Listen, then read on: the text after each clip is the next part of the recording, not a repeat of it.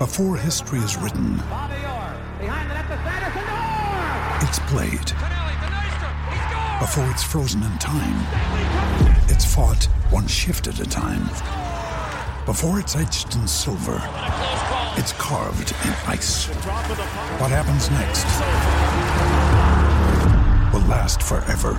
The Stanley Cup Final on ABC and ESPN Plus begins Saturday.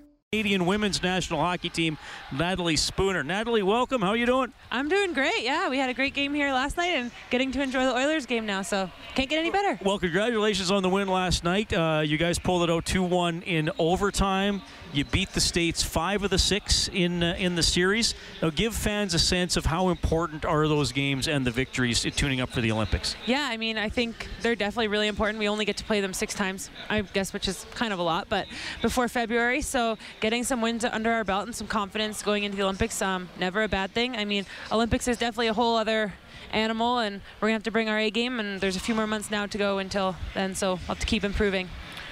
How intense are the pre-tournament games or exhibitions or whatever you call them against the United States? Because the rivalry has been going on for so long and it's so heated.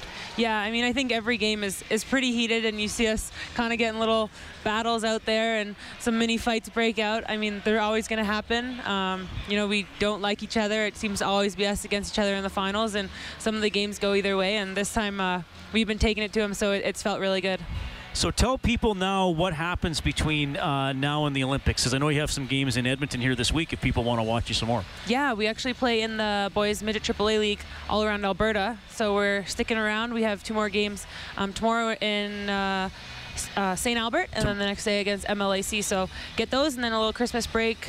We come back and play a bunch more games against the guys, and then end of January we'll head over to Korea. So if people want to go, I should tell them tomorrow, Service Place in St. Albert, 7:15, and then Wednesday, Bill Hunter Arena, 7 o'clock against Maple Leaf Athletic Club, like you said. So, once you're back from Christmas and you're into January, the Olympics are in February, does it start to feel differently? Does it start to feel like, all right, this is what we've been building for? What's that final experience like of the last few weeks? Yeah, I mean, I think when we started out, we definitely were a much different team than we are now. We've been improving really fast, tweaking things, trying to be the best team we can, and I think we still have a lot farther to go with that. So it'll be exciting come the end of January and getting to leave and, being ready and feeling ready to go and perform our best.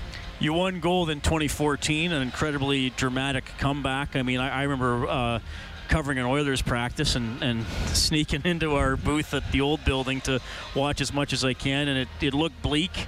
And then the amazing comeback with them hitting the goalpost on the empty net and you guys winning in overtime. I mean, I just described it, but you lived it. I mean, what's it like to hear that and remember it? Yeah, it's pretty crazy. I think for a few months after that, I didn't really believe, that we were Olympic gold medalists and that we had won just because of the fashion we did it in. But, it's a story I don't think anyone forgets. We came back to Canada and everyone was so excited and telling us, they knew exactly where they were at that exact moment.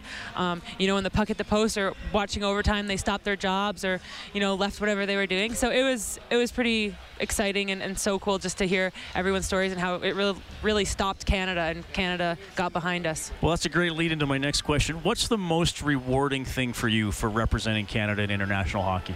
Yeah, I think growing up, I always remember watching the women's team and looking up to them, and now getting to go out there and like at our game last night, there was so many young girls out there just excited to see us and hopefully, sparking their dream to want to play for Team Canada one day. So I think that would be the most rewarding, just kind of giving back to the game and getting to teach those young girls and hopefully inspire them.